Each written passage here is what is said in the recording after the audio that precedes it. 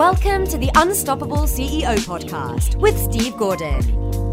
Hey everyone, it's Steve. Welcome to the Unstoppable CEO podcast. Today we got a really special episode for you, and we're going to do something a little bit different. We are continuing our series where we're actually sitting down with a business owner, and we're actually going to tackle some real life marketing challenges. And the goal is not only to help the person that I'm speaking with, but also to give you some insight into how to think about these problems yourself and understand some different ways to approach them. So our framework for doing that, as always, is the inevitable growth scorecard. And so if you haven't gone and taken that, go to thegrowthscore.com and you can get your score. And like I said, that's the framework we use to look at this. So today I am joined by Rob Ristagno from Sterling Woods. And Rob, great to have you here. And I'd love for you to tell us a little bit about your business and what you do. Thanks, Steve. Yeah, it's a pleasure to be here. I'm looking forward to this discussion. It's going to be a lot of fun, I can tell already. So Rob Ristagno here. We run Sterling Woods Group. We're a consulting firm, and basically we help middle market companies come up with smarter, more effective go-to-market strategies by crunching the data that's been sitting in front of them this whole time, but they haven't necessarily had the time or resources to take action on. We liken it a little bit to that show, Antiques Roadshow, where we kind of go up into grandma's attic and we find that there's a bunch of stuff up there, in this case, data, but in the Antiques Roadshow situation, old paintings and furniture and jewelry, and we kind of can figure out what's worth money and what's not worth money, and it's like finding hidden nuggets of gold up in your attic, but of course in the data instead. That's cool. That's it's such a needed thing. Most of the business owners that I talk to have data, but they don't have it really well pulled together and organized, and they have no idea how to make any sense of it. So I would imagine you come in and it's probably relatively easy to find those little hidden treasures in there because most people aren't looking for them, right? That's right. Yeah. And we often hear either we don't think we have any data, or we have data, but it's a total mess.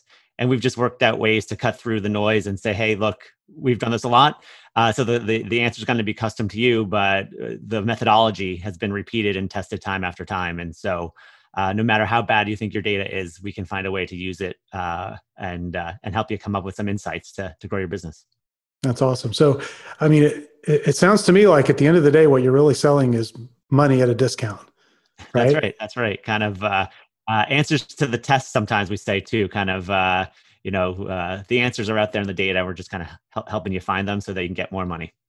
Yeah. So everybody should want that. So what are some of the challenges you're having around marketing? What are some of the things that we can work on today? Yeah. So I think the first thing that comes to mind is, to some extent, we're a luxury good. We're not like the IRS. We're an accountant. We're not like an accountant where you have to file forms with the IRS every so often, and we're not a doctor that you have to go to whenever you have an injury, or a dentist when you have a toothache. We're really just about the future and growth and good things. And sometimes that means there's not a very specific buying occasion. There's no one who's wakes up in the middle of the night and be like, we exactly need Sterling Woods because, there's no, I'll say, like precise acute pain point. And so to the extent we can think about creating that pain point or honing in on buying occasions, I think that would better help us target our marketing efforts. Yeah. So let's talk about that. So the place I always like to begin is getting really clear on your ideal client, what I call who is your who. Mm-hmm. So how would you describe like the perfect client for you? Yeah.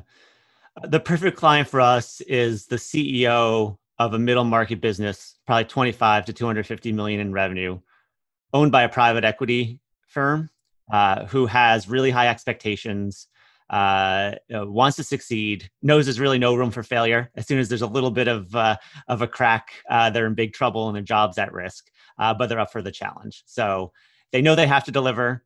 And we can help them with that, with the confidence of knowing that they're spending their limited time and resources on the right things so that they can hit their targets and be in good graces with their private equity owners. So it sounds like you're pretty clear on who that is. I mean, you described them almost kind of to a T. And I hear some potential pains in there, that if they don't hit their numbers, they're going to have issues. They're not going to be in the job long term. When you're working with companies like that, do you find that there just aren't any natural triggers? What I guess we find is sounds good. I'm glad I heard about you.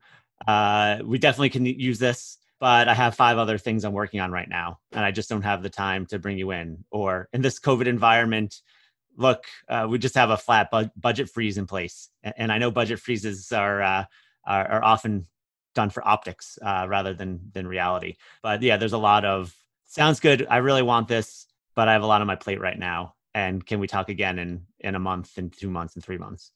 Yeah, that's kind of the traditional like consulting brush off, isn't it? I mean, no matter what kind of consulting you do, because you're coming in, and I would imagine there's some overlaying footprint on the time of the executive or the leadership in the company, so they've got to carve out time for you. What are some of the reasons they wouldn't hire you aside from the surface? You talk about some of the objections there, but what are some of the, maybe as you dig down deeper with people you've worked with in the past, what were some of the real reasons? One thing that we find, if we don't come in at the very top, sometimes people feel like if they hire us, they're admitting that they don't know what they're doing. And we hate that, because we feel like we're checking our egos at the door, and clients like working with us, and we're there to help uncover the answer and help make the client look good. But I think sometimes there's just this, if I hire Sterling Woods, that means I'm admitting to my boss that I don't know what I'm doing. So we try to avoid that by trying to come in at the C-level, CEO, CMO, CRO, sometimes CFO. So it's them suggesting to their team, hey, you may want to speak with Rob and his team, rather than going bottoms up. One of the things I always, when people describe who their ideal client is, and then they come back and they say, well, there are all these reasons that they don't say yes. It's good to get those out. It's good to acknowledge that they exist, but there are those clients that when they see your value proposition, they go, I got to have that. And not only that, I got to have it right now. Yeah. And so one of the things that I want to challenge you to do is think about your ideal client even more narrowly. Okay. Because I think one of the things people oftentimes they'll miss on is you'll define that ideal client in terms of demographics, like the size of the company, maybe the industry they're in. I mean, you identified some things that are really specific, which I think are great. They need to be owned by private equity, and they need to have some fairly significant growth goals. But you also need to have somebody who already recognizes and is humble enough, they recognize they've got the need to grow more, that the answers are in the data, and humble enough to know they don't have the capability to pull the answers out themselves. That's right. That's a good point. Yeah. And a lot of us, I think, stop short of that because we think, well, there aren't enough of those people, but there probably are. I mean, in a perfect world, forget what's happening right now economically. You had plans for 2020 that were going to be growing. If you added all of the clients that you wanted to add, how many clients were you guys looking to add over the course of the year? Over the course of the year, we're looking to have 20 clients or so.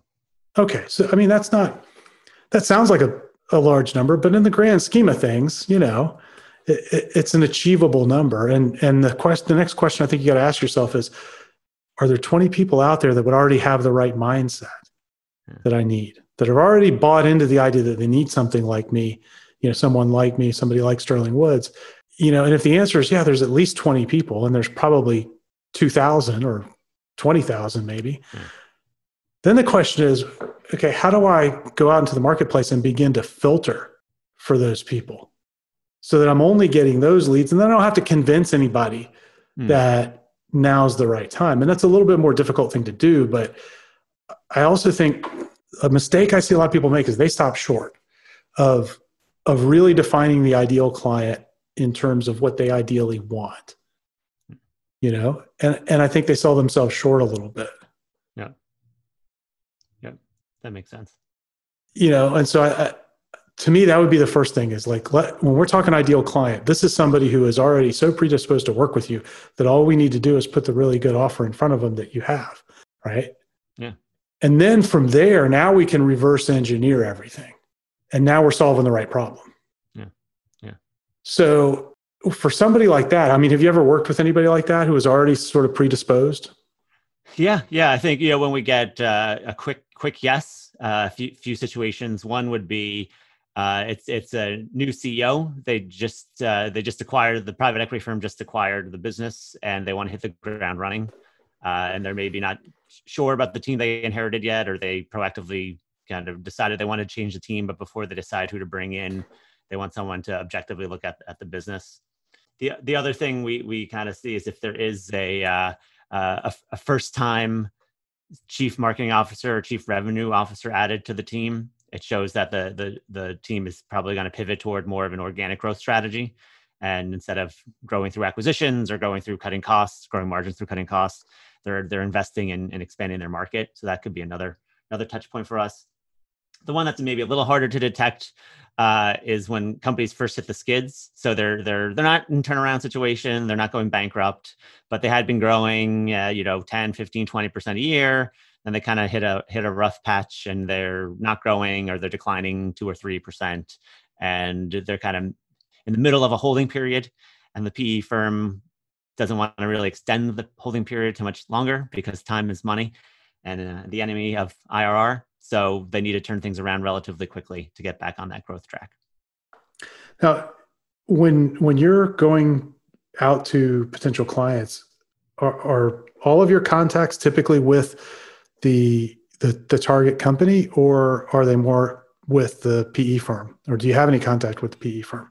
We do both. We try to do top down and bottoms up. So we build relationships with private equity professionals who, once we do a good job for them, they introduce us to other CEOs in their portfolio. And then we also go bottoms up. We would talk directly to the CEO if we come across them. So yeah, we try to do both top down and bottom up. Okay. So, I mean, it sounds like you've got some triggers in place. Like, if a new CEO shows up, if a first time chief marketing officer, chief revenue officer is in there, and then you said the third one's a little bit more difficult to observe, maybe when they're first beginning to hit some headwinds in terms of growth. And I mean, I think then the next thing to look at is how do you message to the, out to the market so that you're speaking to those CEOs that sort of have that humility baked in. And that can become a little bit challenging at first to sort of figure that out, because you really have to explore the conversations that you had with the clients you've already brought on, right? Who fit that mold, and really kind of dig into that. But there are probably some nuances to the messaging that attracted them, that if you simply just emphasize that more, you're going to tend to bring more of those types of people who are already predisposed to work with you. Yeah. Now that you say that, Steve, I think that makes a lot of sense. The first thing that comes to mind is a lot of it is, look, I know you could do this. You just don't have the time to do this. You, Mr. CEO or Mrs. CEO, come from the sales and marketing world. So you could totally do this yourselves, but you're also busy managing investors, working on cash flow, working on operations. Can we sort of be your clone? Like, we speak the same language, so we'll get along really well, and we can help drive some of the things that you've been meaning to drive, but just frankly don't have the bandwidth to do. Okay. Are there other parts of your messaging that jump out at you as being in alignment with that type of client? Yeah. And well, maybe just in terms of a mindset thing, just kind of, we're all about test and learn and experiment and grow. So we want someone who has that mindset, that we're going to look at the data, but we're not going to say, we spent 4 weeks analyzing your data. Here's the answer. Good luck. Bye. We're going to say we spent 4 weeks looking at your data, and this is what we think 80% likely the answer is, but let's go run a small pilot to make sure it works in the real world. And then once we have a proven victory there, we'll figure out the right way to resource this and scale it up. So it's almost kind of like a lean way of thinking about it, that whole exactly. iterative cycle of growth. So they need to be thinking in that way. That's certainly something that you can put into your marketing and your messaging to speak to those people. Is there anything else? Yeah, I mean, there's something about moving fast, getting some, this is an overly used consulting firm, but quick wins, low-hanging fruit, whatever cliche you want to use. But just to know, hey, we're going to get some momentum. We're going to go fast. I think a pain point, a lot of CEOs, we're paid to be impatient. So there's a little bit of how can you tap into that? Like you need to get twice as much done with the resources you have, and how can we turbocharge some of that without stepping on anyone's toes or breaking the bank for you.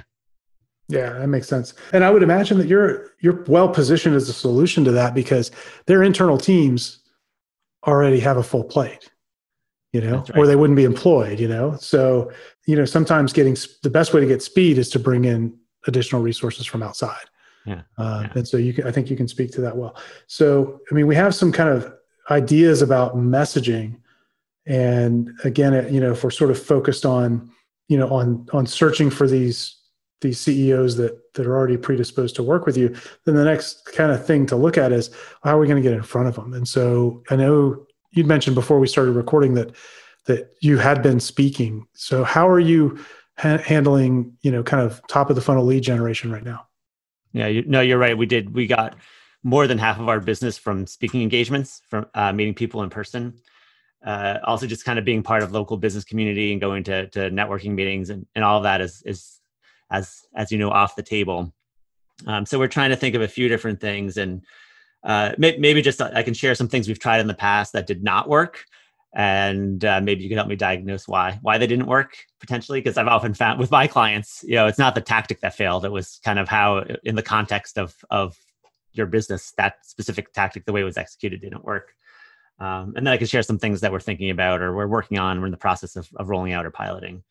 A few things we've tried in the past. One is we tried direct mail. So we have an assessment on our website. People who take it love it. They said it's spot on. It's 11 questions, and you take it and you get put into basically a persona, and you get a little report saying, hey, if you're this type of leader, these are different ways you could be using data to grow your business even faster than you are today. So we decided to send out a postcard to 3,000 people in our target market. And some people took the assessment, but it just did not really lead to a significant amount of business there. So there was something about that offer that didn't get a huge response rate, and then the people who responded weren't necessarily as qualified as we'd hoped. The other thing we've tried in the past is we've tried sponsoring webinars. So we think we have good content, and we've been told we have good content, and we did sponsor webinar on a media brand that's focused on CEOs, middle market CEOs, which is our sweet spot. We got the highest ranking ever from a webinar. At the end you have to fill these surveys on Zoom or GoToMeeting, and we got a 94 out of 100, which they said broke all kinds of records for them, but we didn't get any business out of it. So again, maybe there wasn't quite the right call to action, or there wasn't quite the right setting the stage and resonating with the pain point. What was the call to action?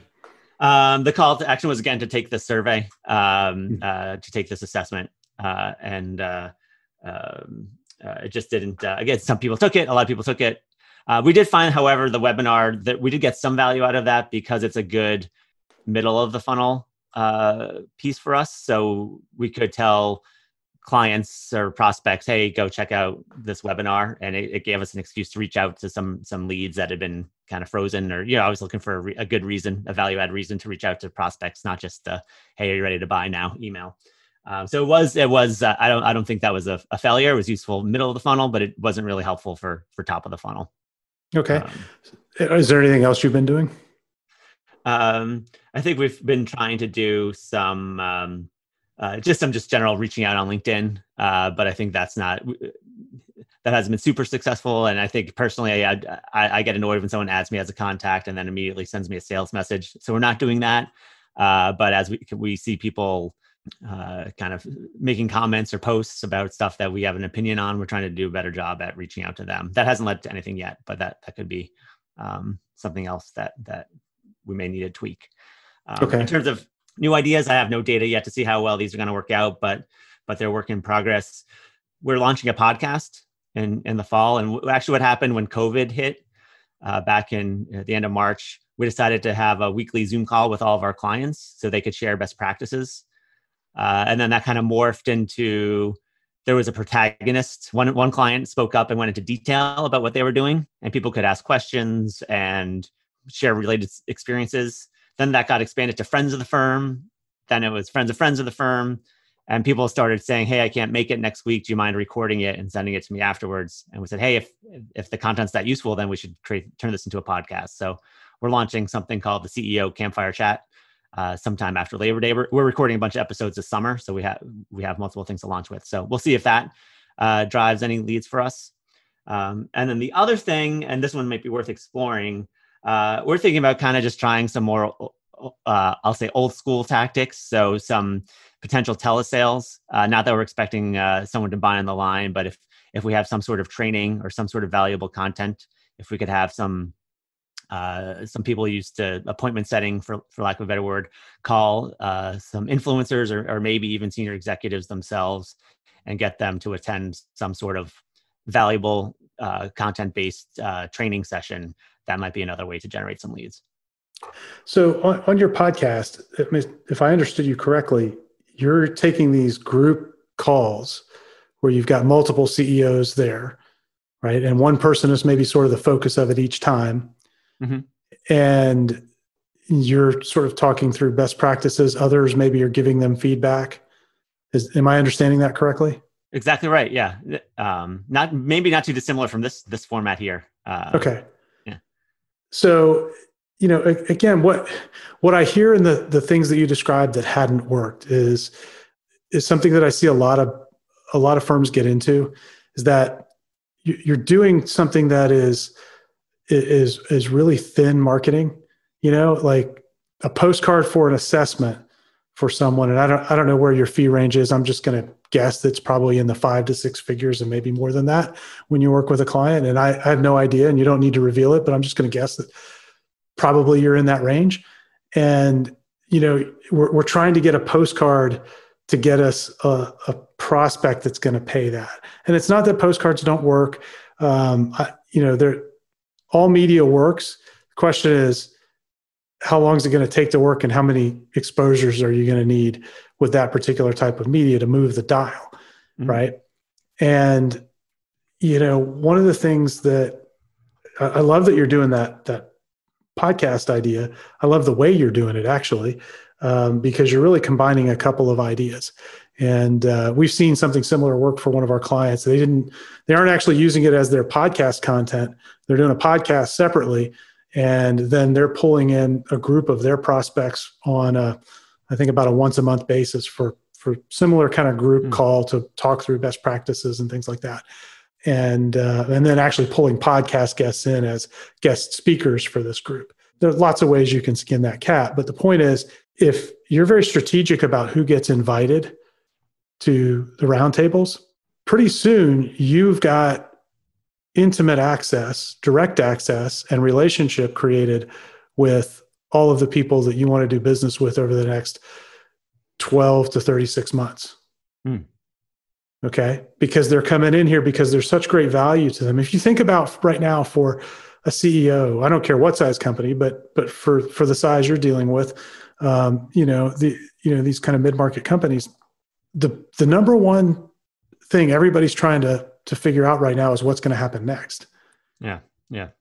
And for most CEOs, the thing that they desperately want is connection to other people who are also thinking about that problem and maybe 1 or 3 or 5 steps ahead of them in their thinking. Right? Think about the value in that for a CEO.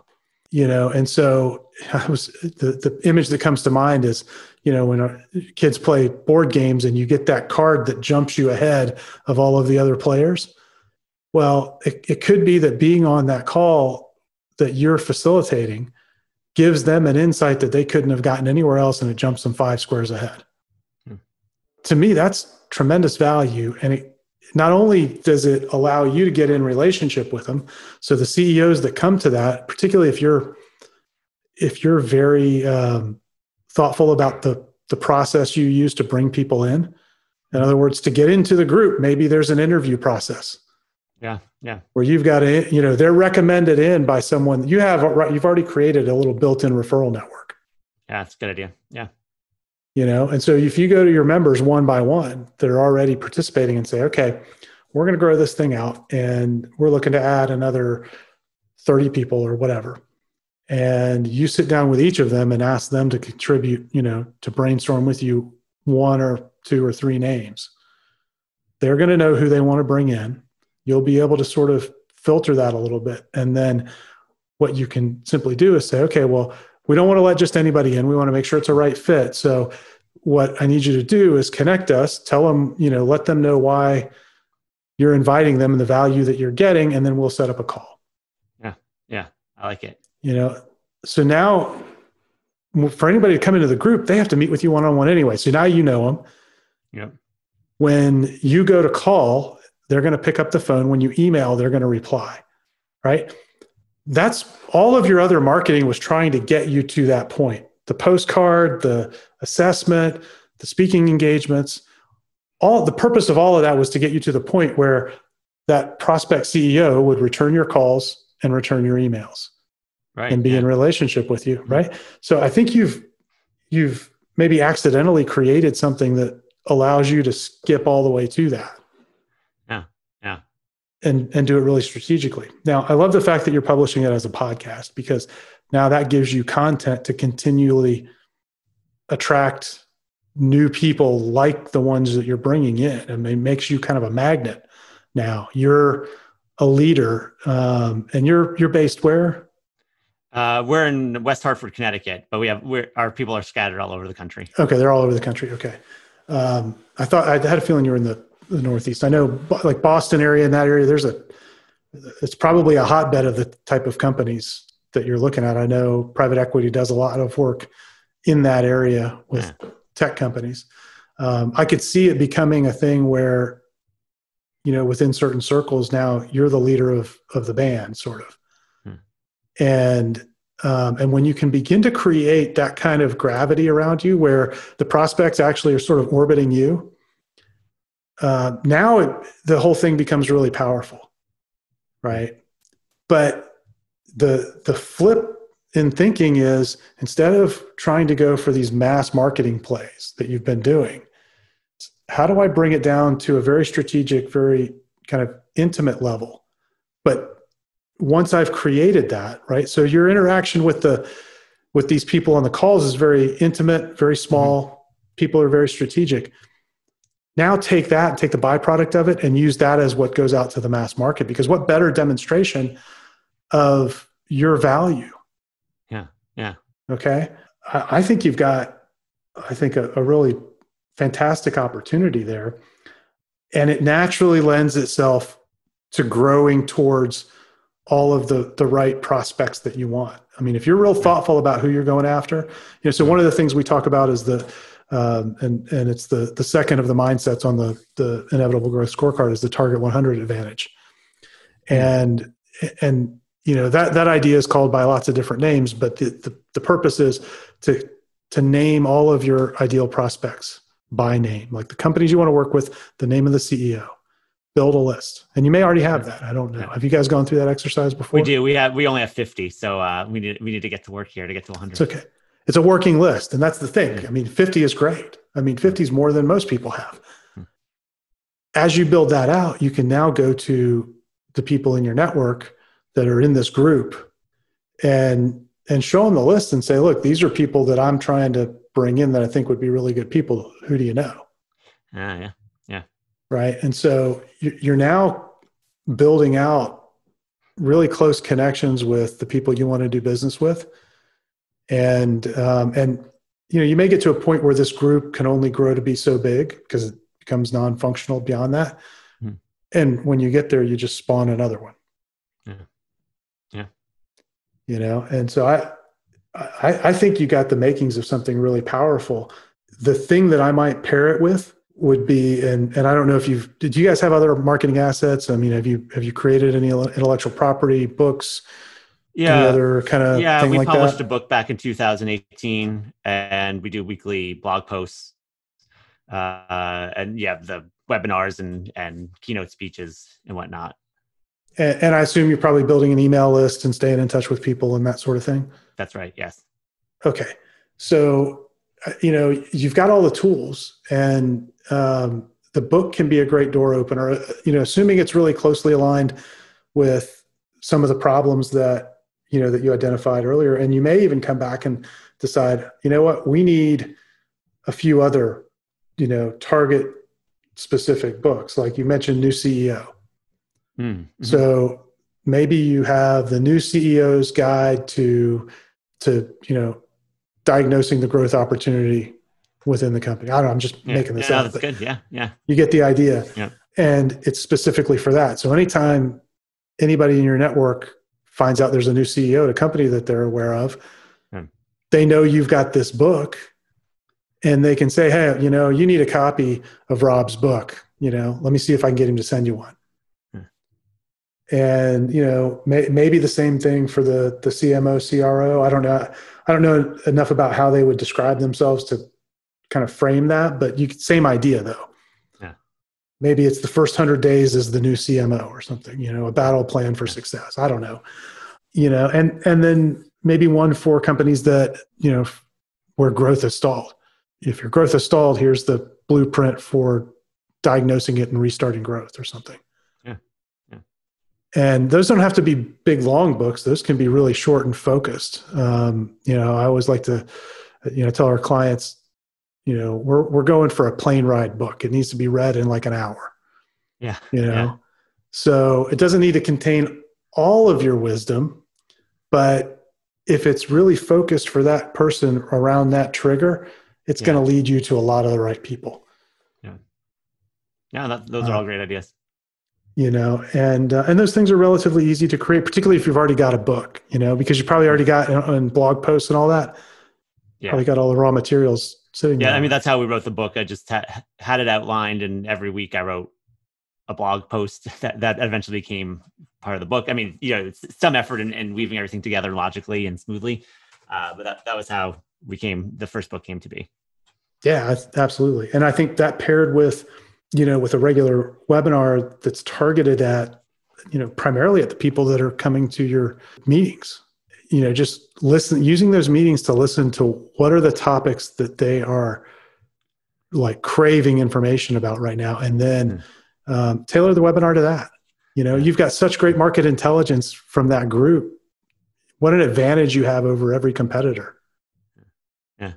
Yeah, no, it's great. It's everyone who presents loves it because they get great questions from the audience. Yeah. So, I mean, to me, that's the mix right there. And then you can forget about having to do a lot of these other kind of larger scale things that haven't been paying off.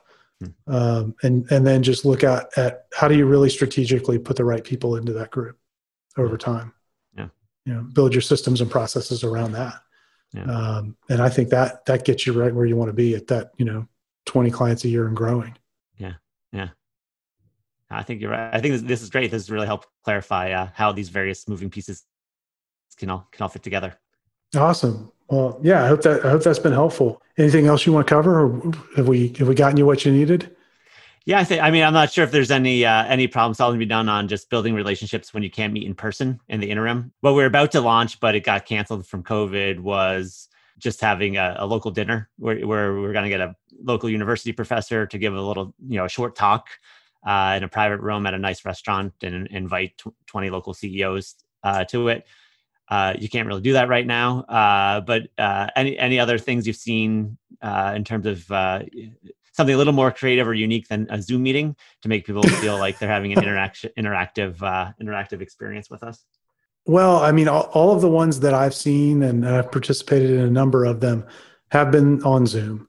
I mean, you need some medium to facilitate seeing one another.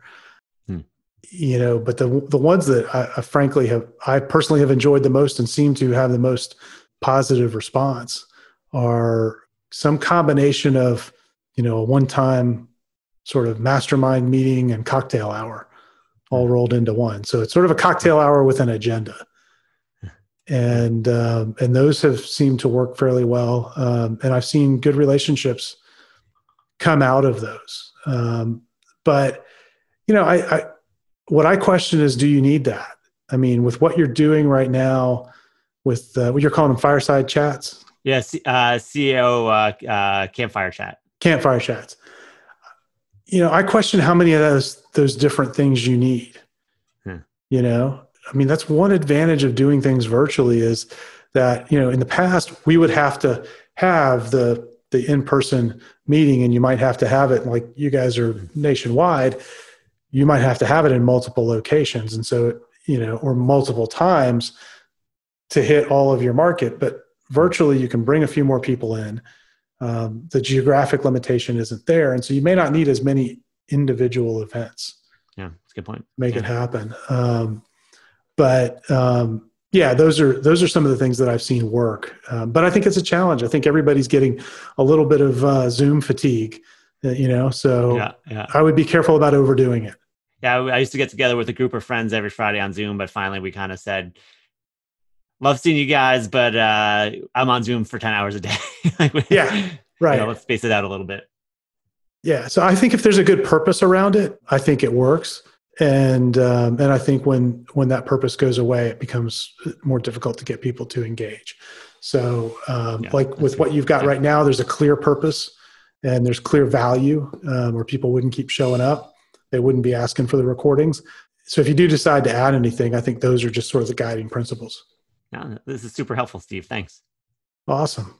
Well, Rob, how can everybody find you? Where can they go and learn more about what you guys are doing?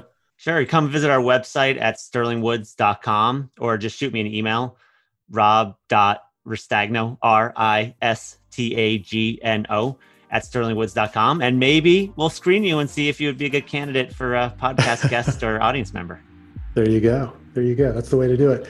We'll link all that stuff up in case anybody wants to talk with you a little bit more about what you do. So it'll be linked in the show notes. And hey, thanks for being here today. This has been a lot of fun. Yeah, thanks, Steve. It was fun.